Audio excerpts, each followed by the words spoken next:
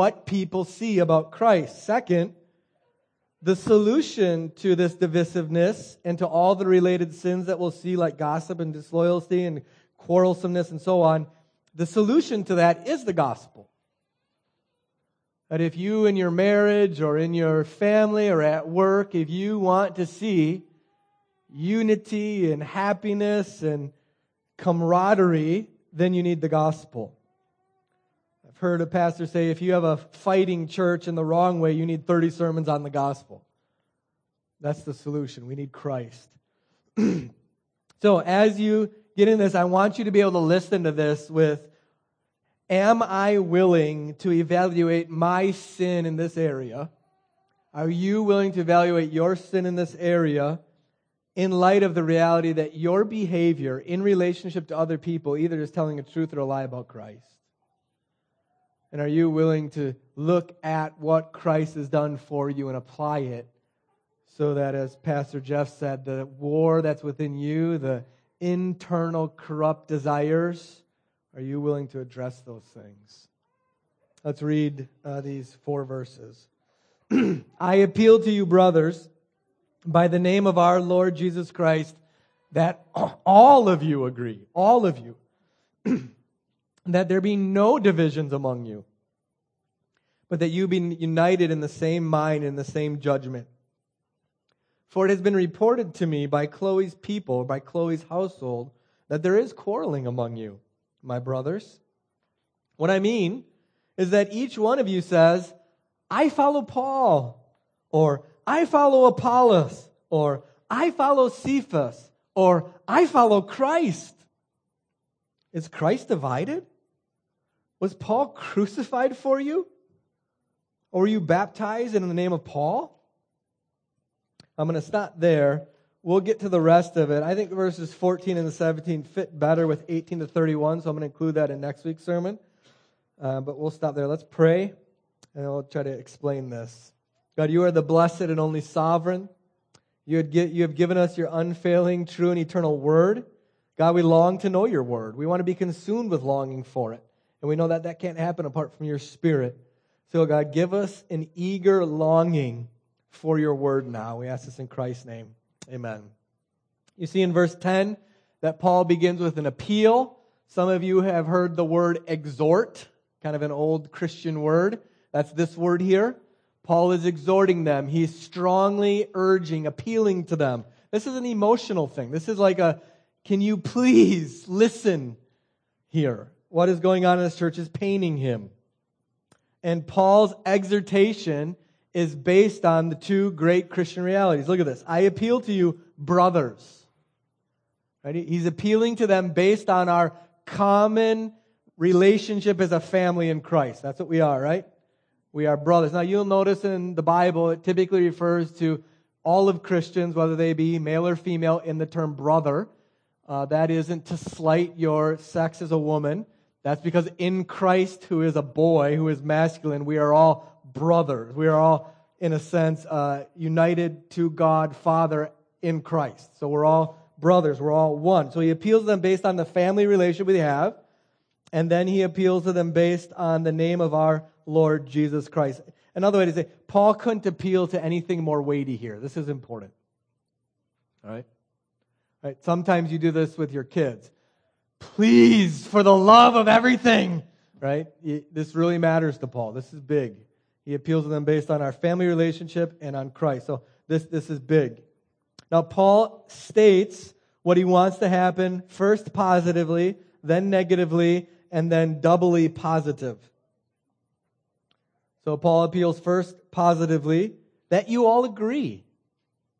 Now that word literally there means that you all speak the same thing. This is, Paul wants them to be so united in Christ, so united in purpose of glorifying God, that in the internal unity comes out in agreement in speech, which you know is very unique, isn't it? To be of such one mind with some people. Now this isn't meaning that you finish each other's sentences sort of thing. This is just that you're so united that we in the church say the same things. We agree even in what we're saying. which is strange. But that's the kind of thing he wants. It's very unique. And then he says it negatively, that there be no divisions among you. And then twice positively, that you be united in the same mind, united in the same judgment. Now, that there be no divisions, just look at how comprehensive this is. He appeals to all. Right? This applies to every one of you. It doesn't exclude anybody. All of us need to hear this. And that we not only all do it, but there to be no divisions. None. Now, again, we will see later on in the Corinthian church in chapter 5, Paul tells them to divide from somebody. And so there is a right conflict. And you all know it, right? If somebody is attacking your wife or children, you need to get into conflict there. You need to fight there. You need to put on the gloves and go to war there. But the kind of warfare that they were having in this church is the absolute wrong warfare. This was all about their internal desires, all about their preferences, all about dividing based on things that we shouldn't divide about. They're fighting for no good reason. And so Paul wants all of them to listen so there be no divisions. And he wants real unity. Now, that is to say, there is such a thing as fake unity, right? And fake unity almost always delays the conflict that needs to happen, and it makes a lot bigger conflict later, and it causes the people to suffer who shouldn't be suffering, and the people who should be suffering not to. Another way to say it is Paul is going into conflict here, isn't he? Paul's fighting. Paul has put on the gloves here. And he wants to bring the conflict to the people who need it in order to shepherd and protect the people who are caught up in this mess. Correct? Let's take marriage for an example here. When parents fight, kids often get caught up in it, right? Happens all the time. Parents are warring, they're arguing about silly things, and sometimes the kids are caught up, especially when married couples are really going at it for a long time. The kids end up getting hurt, right? And so Paul is here kind of protecting the kids and bringing the fight to the parents. So Paul isn't here arguing for no conflict, no divisions at all. He wants them to get over their silly things. Now, Paul is writing this in verse 10 because he got a report from Chloe's people or from Chloe's household. In all the research I did, we really don't know much about Chloe. Paul names her probably because her name is weighty. She's well known to this church, and she's an utterly trustworthy witness.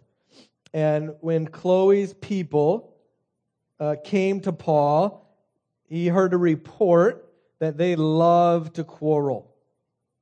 They're arguing and dividing based on silly things.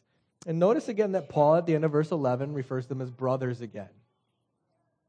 Right? He is not doubting their sincerity in Christ. He is appealing to them based on our common family relationship in Christ. And then in verse 12, Paul gives us one of the most egregious examples of how divided and quarrelsome and petty they are. Paul names 4 names here: himself, Apollos. If you remember, Paul spent 1.5 years in Corinth. He planted the church. He pastored it. And then when he left, Apollos came in and was the pastor. So Apollo is Paul's successor here. And then Cephas, Peter. We're not sure why he's named. He maybe spent some time in Corinth. He was a big name guy. And then Christ. And so what's happening here is that their root problem of divisiveness, of arguing and quarreling and infighting, one of the examples of it, one of the most egregious examples are they're aligning themselves no longer primarily under Christ, but under these names of the big-time Christians of their day. Right? They're in a sense, they're giving more allegiance to Paul than they are to Christ, and it's causing divisions and bitterness and fighting in the church under the names of these men, which is a shame, isn't it? That's wicked, huh? And it isn't new. We've been doing this since then. We still do this. I don't think here Paul is getting, like, the application for us isn't, well, denominations are bad. Methodists who follow Wesley and Lutherans who follow Luther and Presbyterians who follow Knox, and I don't know who we follow. Who do we follow? All right, come on. We're better than them, right? Honestly, this is so good. That's exactly what that last part is there. I follow Christ, right? Those aren't the good people. Those are the goody people. Those are the ones looking down on the ones following Paul and Apollos and Cephas. Oh, I follow Christ. Right? They're the worst. Nobody likes them. But that's not the application, is this denominational thing. Could be. It's much more serious than that. Another way to say it is, if you just give this to denominational things or to theological arguments of following the big theologians, that could be this, but this is much more personal than that. You could get yourself off the hook by looking at denominations. You get yourself off the hook by looking at theologians, say, I'm just not going to be a theologian then. That's not the point here. The point is that we are internally bent selfishly, and we like to get our own way. That's why I talked about music in this way. So anyways, Paul responds to this wicked division that's showing up, and they're dividing under people with 3 rhetorical questions that really shame them, that really show how sinful and wicked their stuff is here. Is Christ divided? You hear that? You imagine Paul writing that to you? Come on. Is Christ divided? It's just showing them how petty and childish they're being. And then, was Paul crucified for you? Right? You have more allegiance to me than you do to Christ. Was I crucified for you? And then, or were you baptized in the name of Paul? In a sense, they're shrugging off God's name and aligning themselves with the names of these people. And Paul's like, is Christ nothing to you anymore? Did I die for you? If you were baptized into my name, would that matter a whit? What's wrong with you? Do you not believe this gospel anymore? So they're dividing under the names of men, which means they're shrugging off, in a sense, the name of Christ. So Paul appeals to them in the name of Christ. Now, before we get down deep into this divisiveness, which we need to do, I want you to consider the contrast between verses 4 to 9 and 10 to 13. If you remember back to last week's sermon, and you all remember last week's sermon, right? Yeah. There was a sermon last week? In verses 4 to 9, Paul is very grateful for the grace of God within them. Right? I give thanks to my God always for you, for the grace of God that is within you, given you in Christ. He talks about their giftedness in Christ. He's very grateful for them. And so there's this truth in verses 4 to 9 that these Christians in Corinth are in Christ. That's the greatest truth, the most fundamental reality about them. They're Christians.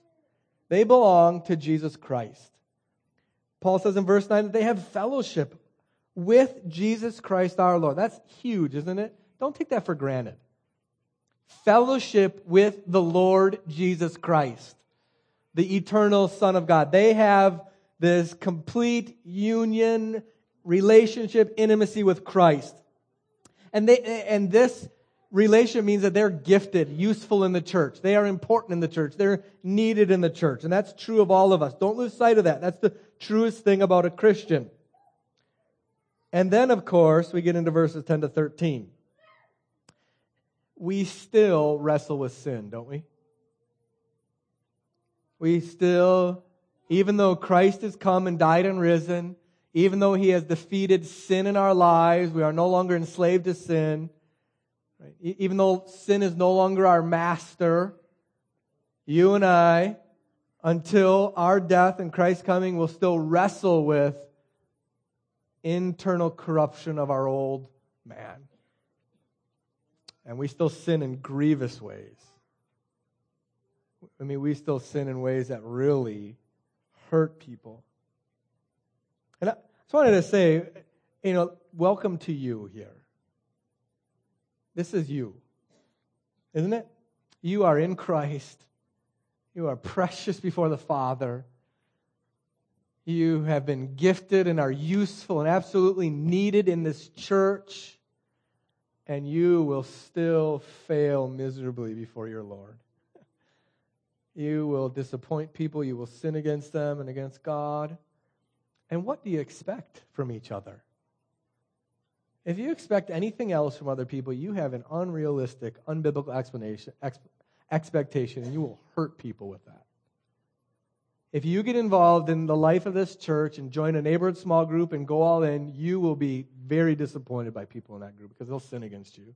They might say something nasty about you behind your back. They might say that they'll do something and not follow through. Right? And you'll do that too. And so this is us. This is a Christian. Right? And so don't forget that. How can Paul in these very short verses say these two things together? Because they're true of us. They're true of you. Now, if you're not a Christian, this is not true of you. You are not in Christ. You have no fellowship with Him. You have no eternal life. You are, in a very real way, not yet useful to God's people. You are not freed from sin. It is still your master. You cannot but do what your corrupt, deceitful desires do, and you know it. I knew it before I was a Christian. So I became a Christian. I realized I couldn't stop. I'd sin my way right to hell and blame God for it. I don't bring that up to, make you feel bad. I bring that up so that you might repent and turn to Christ. Because it is sweet. It is sweet. So I would urge you to repent and believe this gospel as these folks once did. So that's the biblical view of humanity. Now, God, as I said in the time of confession, we have two great commands, love God and love our neighbor. And these are intimately related. Our love for God is often mainly shown not in what we do for God, but in what we do for God's people. This is true throughout Scripture. When Jesus said, love the Lord your God with our heart, soul, mind, and strength, love your neighbor as yourself, He wasn't giving you two separate commands that one you do over here and one you do over here. He was in essence saying, love the Lord your God with all your heart, soul, and mind by loving my people. Right? That is, or as John says in 1 John, you can't say you love God and not serve His people. That's to be a liar. Because to love God means loving His people. All right? So, we see that same sort of principle here in these verses. As these believers bickered with each other and maligned each other and divided with each other and looked down on each other in an ungodly way, Paul relates their sin against their brothers to how they relate to Christ. Their sin against each other is linked to what they say about Jesus Christ. Don't miss this. So we see this sin of divisiveness in verses 10, 11, and 12. Right? They're dividing, they're quarreling, they're aligning themselves under people and looking down on people, aligning themselves against others. And then in verse 13, Paul relates that to how they relate to Christ. Is Christ divided? That is, they can see their true thinking about Christ in how they treat each other. You see that? Another way to say it is if you came to this church in Corinth and said, give me your biblical understanding of who Jesus Christ is, they would articulate it beautifully. They would say Jesus is the Son of God. He's eternal. He took on flesh at one point, so he's fully God and fully man. And he died and rose again. Like their doctrinal statement would be perfect. Right? But functionally, what they believe about Jesus is shown more in how they treat Christ's people than in the doctrine that they can articulate. You get that? There was some disjuncture between what they believed about Jesus and what they functionally actually believed about him. And what they actually functionally believed about him was shown not in their doctrinal professions, but in their treatment of Christ's people. This is Christian maturity 101 here. Your relationship to Jesus is evidenced more by how you treat his people. Maturity isn't being able to give great doctrinal confessions, not being able to dot all of your doctrinal I's and cross all your doctrinal T's. It's how you love Christ's people. It's how you treat Christ's people. It's how you serve them. It's how you respond when they sin against you. You can write the greatest theological thing in the world and give a rip for God's people, and you are as immature as a baby. That's Paul's point in this entire letter, by the way. This church sees themselves as a spiritual elite. They see themselves as a spiritual mature. And Paul, in 1 Corinthians 13, the love chapter, right, that you've heard at weddings and all that, what he's saying to them is, he spells out this love thing, right? And he does it to say, and you're not this. You think you're so spiritually mature, so spiritually elite, and you are infants because you don't love, because you don't serve, because you divide and bicker and quarrel. So take that home with you, huh?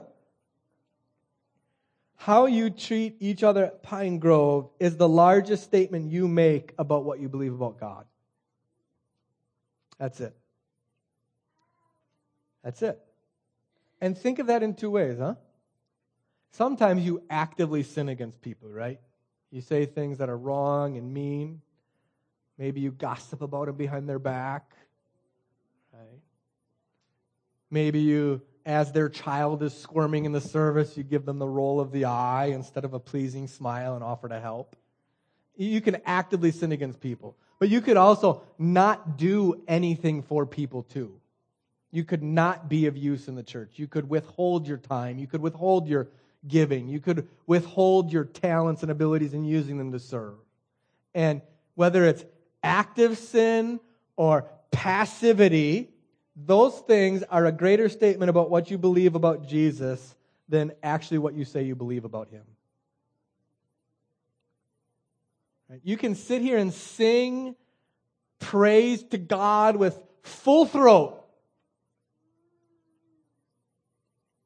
and not do anything for any of God's people the rest of the week, and you're a hypocrite, right?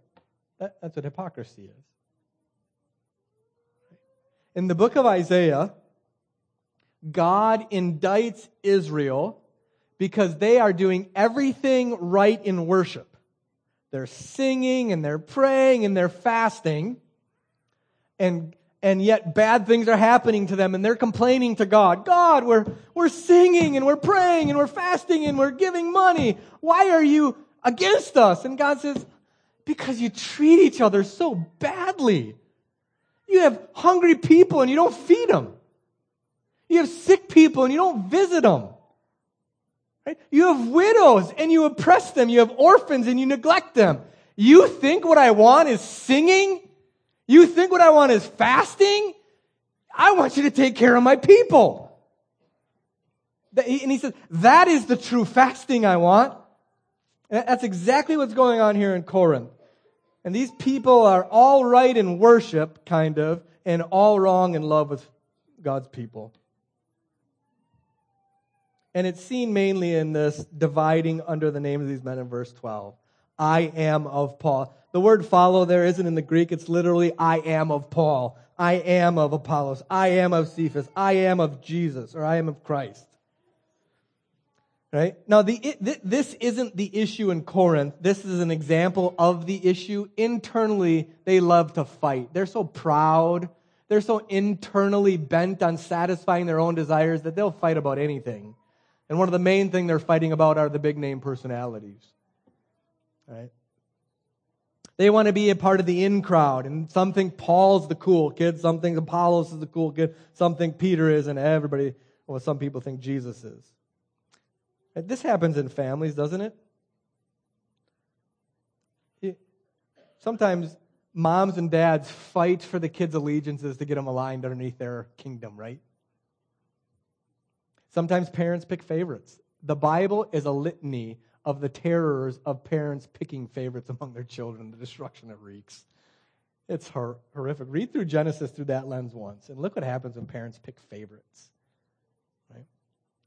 You can do that in church. You can do that at work, right? You kind of subtly malign somebody to get people to think less of them so you can be thought of more. Or you kind of brown-nose the person that you think has the power that can really help you. That's just what's going on here. That's what's going on here. These kind of petty jealousies and rivalries that include little power struggles and lies and manipulations. I mean, don't you do that? Isn't that you? If you think this isn't you, either you're better than the rest of us or you're lying. This is you, isn't it? You subtly say things about people in order to make yourself look a little better than other people. Because you want to be a part of the it crowd. You want to be in it. I think we do this among friendships, at family, at work, school, church. I mean, you get amongst a bunch of junior high girls and you want to see them brutalize other girls. Oh my goodness. I'm not saying boys don't do this too, but it's disgusting, isn't it? It's just internal sin. That's all that's going on here. And Paul wants them, because of the gospel, to lay it down. To just stop it. To be done with these kind of petty jealousies and rivalries and malicious slanders and all of it. And he wants you to look at this and say, yeah, this is me. This is me. I do this. This gets at why James condemns the Christians for ignoring the widows and giving the rich the front seats. Why are they doing that? Why are they dividing people like that? They're greedy. They're internally allied more with money than with Christ. Right? Why do you give your attention to who you do in the church and not to others? What are you trying to get? That's what it's about, right? What am I trying to get? What do I want? What don't I have that I think I deserve? By the way, that's how our world runs right now, isn't it? Just this greed of trying to politically align ourselves with this group and not with this group, or to divide classes and races in order to win politically. The gospel of Jesus Christ abhors that. Now, one of the tricky things with this sin of divisiveness is that we all agree it's sinful, but we hardly agree it's us or me. Let me put that in you terms. This sin is tricky because you agree that it's sinful. You can even agree that other people do it, but you'll hardly agree that you do it. Or, if you do have this faint memory of a time that you might have gossiped, you'll come up with good reasons that it was okay for you to do it. You're so tricky with yourself. And it is really gross, this sin, isn't it? Look at these rhetorical questions. Look at what we do, what we communicate. We communicate that Christ is some kind of loony, divided person. When we align with people, we're actually putting hope in that person like we should have in Christ. We want them to be our functional gospel God, and they can't bear that weight. Now, this sin is hard not only because we will convince ourselves that we're not doing it, or we'll convince ourselves that we have done it, but it's okay because of these reasons. But it's also difficult to pin down because we often see this sin as one of those kind of respectable ones. These are the permitted kind of sins in the church. These are the nice sins. These aren't the really bad ones. These aren't the ones that you get looked down upon and shamed for. Right? You could have an unwed pregnant woman here, and she'll feel the shame. And you could have a gossipy, malicious man, and he could be an elder. Churches will make that guy an elder. Right. And yet Paul spends an entire book on this sin and has harder language for this than just about anything else. You have to convince yourself not only that you do this, but that this is wicked. You have to convince yourself that this sin is not a good one, is not an okay one. It is a disgusting one. Don't let yourself wiggle off the hook here. You got to let yourself feel the weight and the shame of this, that you might stop it. When we deal in church ministry, let's say with marriages that are failing or in trouble, the issue almost always isn't one really big sin. The issue almost always is 1,000 little ones. Little cuts here. Little jabs there. Little jealousies and divisiveness and quarrelsomeness that just never gets dealt with. And over 10, 15, 20 years, it becomes this pile. And then they just stop talking. They're just cold. They're just done. And the same thing can happen in churches. Right? It can happen in families. Most parent-child relationships that fail and distant, it isn't one big event. There might be a big event at the end of it, but it's 100 little things that happen all throughout life. This little petty jealousy, fighting, just cutting stuff that never gets dealt with, never gets repented of, and it just piles up, and then something happens, they're just done. And it's all these little things. It's the little dishonesties. It's the little gossips. It's the little repeating of something that you've heard to somebody else. It's the little passing on of these juicy morsels. It's only spending time with the people in the church that are like you kind of stuff. Right? Right. And throughout the Bible, when you come up against these sins, they are dealt with directly. And one of the ways that you see this sin happen more than any other, and what Paul is dealing with, it's these kind of sins almost always go up the food chain authority. You know what I mean? So at work, you don't spend much time maligning and gossiping about people underneath you. It's almost always up the food chain against your superior, your supervisor, your boss. Right? Same thing in the church. One of the main things here is the Corinthians are totally maligning and undercutting Paul's authority. And after the sermon, they go out in the hallway and get in their little club afterwards and talk about him. Right? This is when you grab somebody's ear after the service and tell them what the pastor really should be saying or how wrong he is or whatever. Right? And this sin is so pervasive. I want to urge you to identify it in your life, the little ways you do this, and be done with it. Because is Christ divided? Do you really need the influence and attention and power of that person you're trying to align on? Did he die for you? Did she die? Didn't Christ die for you? Isn't that enough? Isn't that sufficient to free you from the idolatrous need to get this person and manipulate them to be on your side? Should be enough. So convince yourself of the sinfulness of this. How do you deal with it?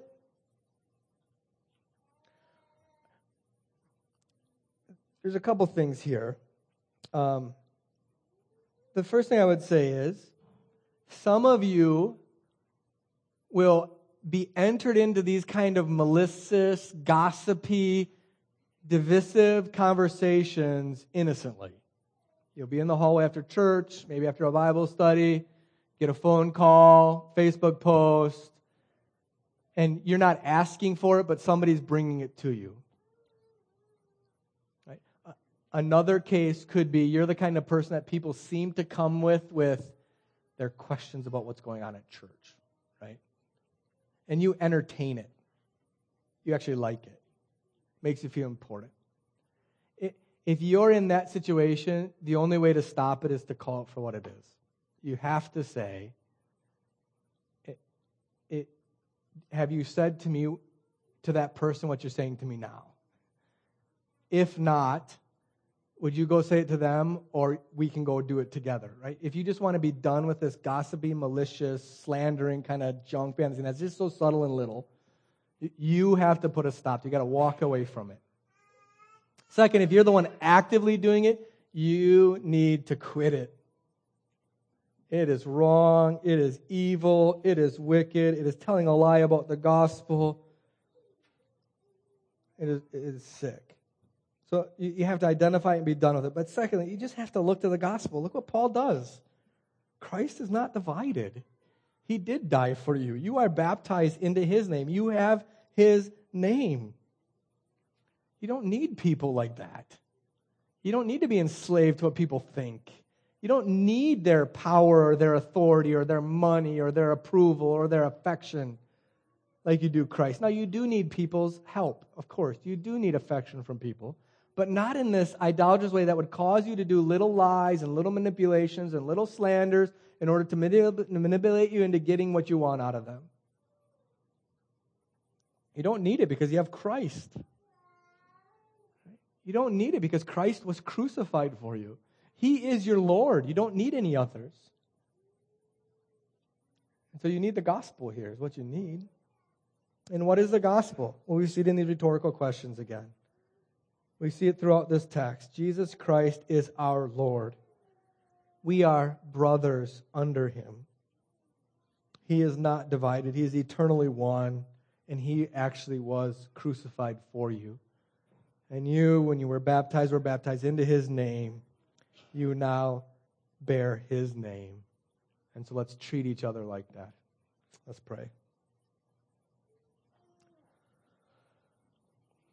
Father, this is difficult because this is us. And we want to come to you here with our sin in this area, ask you to forgive us and free us from it, that we might tell the truth of who Christ is, that we might see the sufficiency of what Christ has done for us on the cross. And so, God, please work that in us. Help us to be attentive to this in our own lives. Help us to see it for what it is, confess it, and move on from it, and treat each other as we are, brothers, sisters, in our Lord Jesus Christ. And help us to do it for your glory. We ask this in Jesus' name.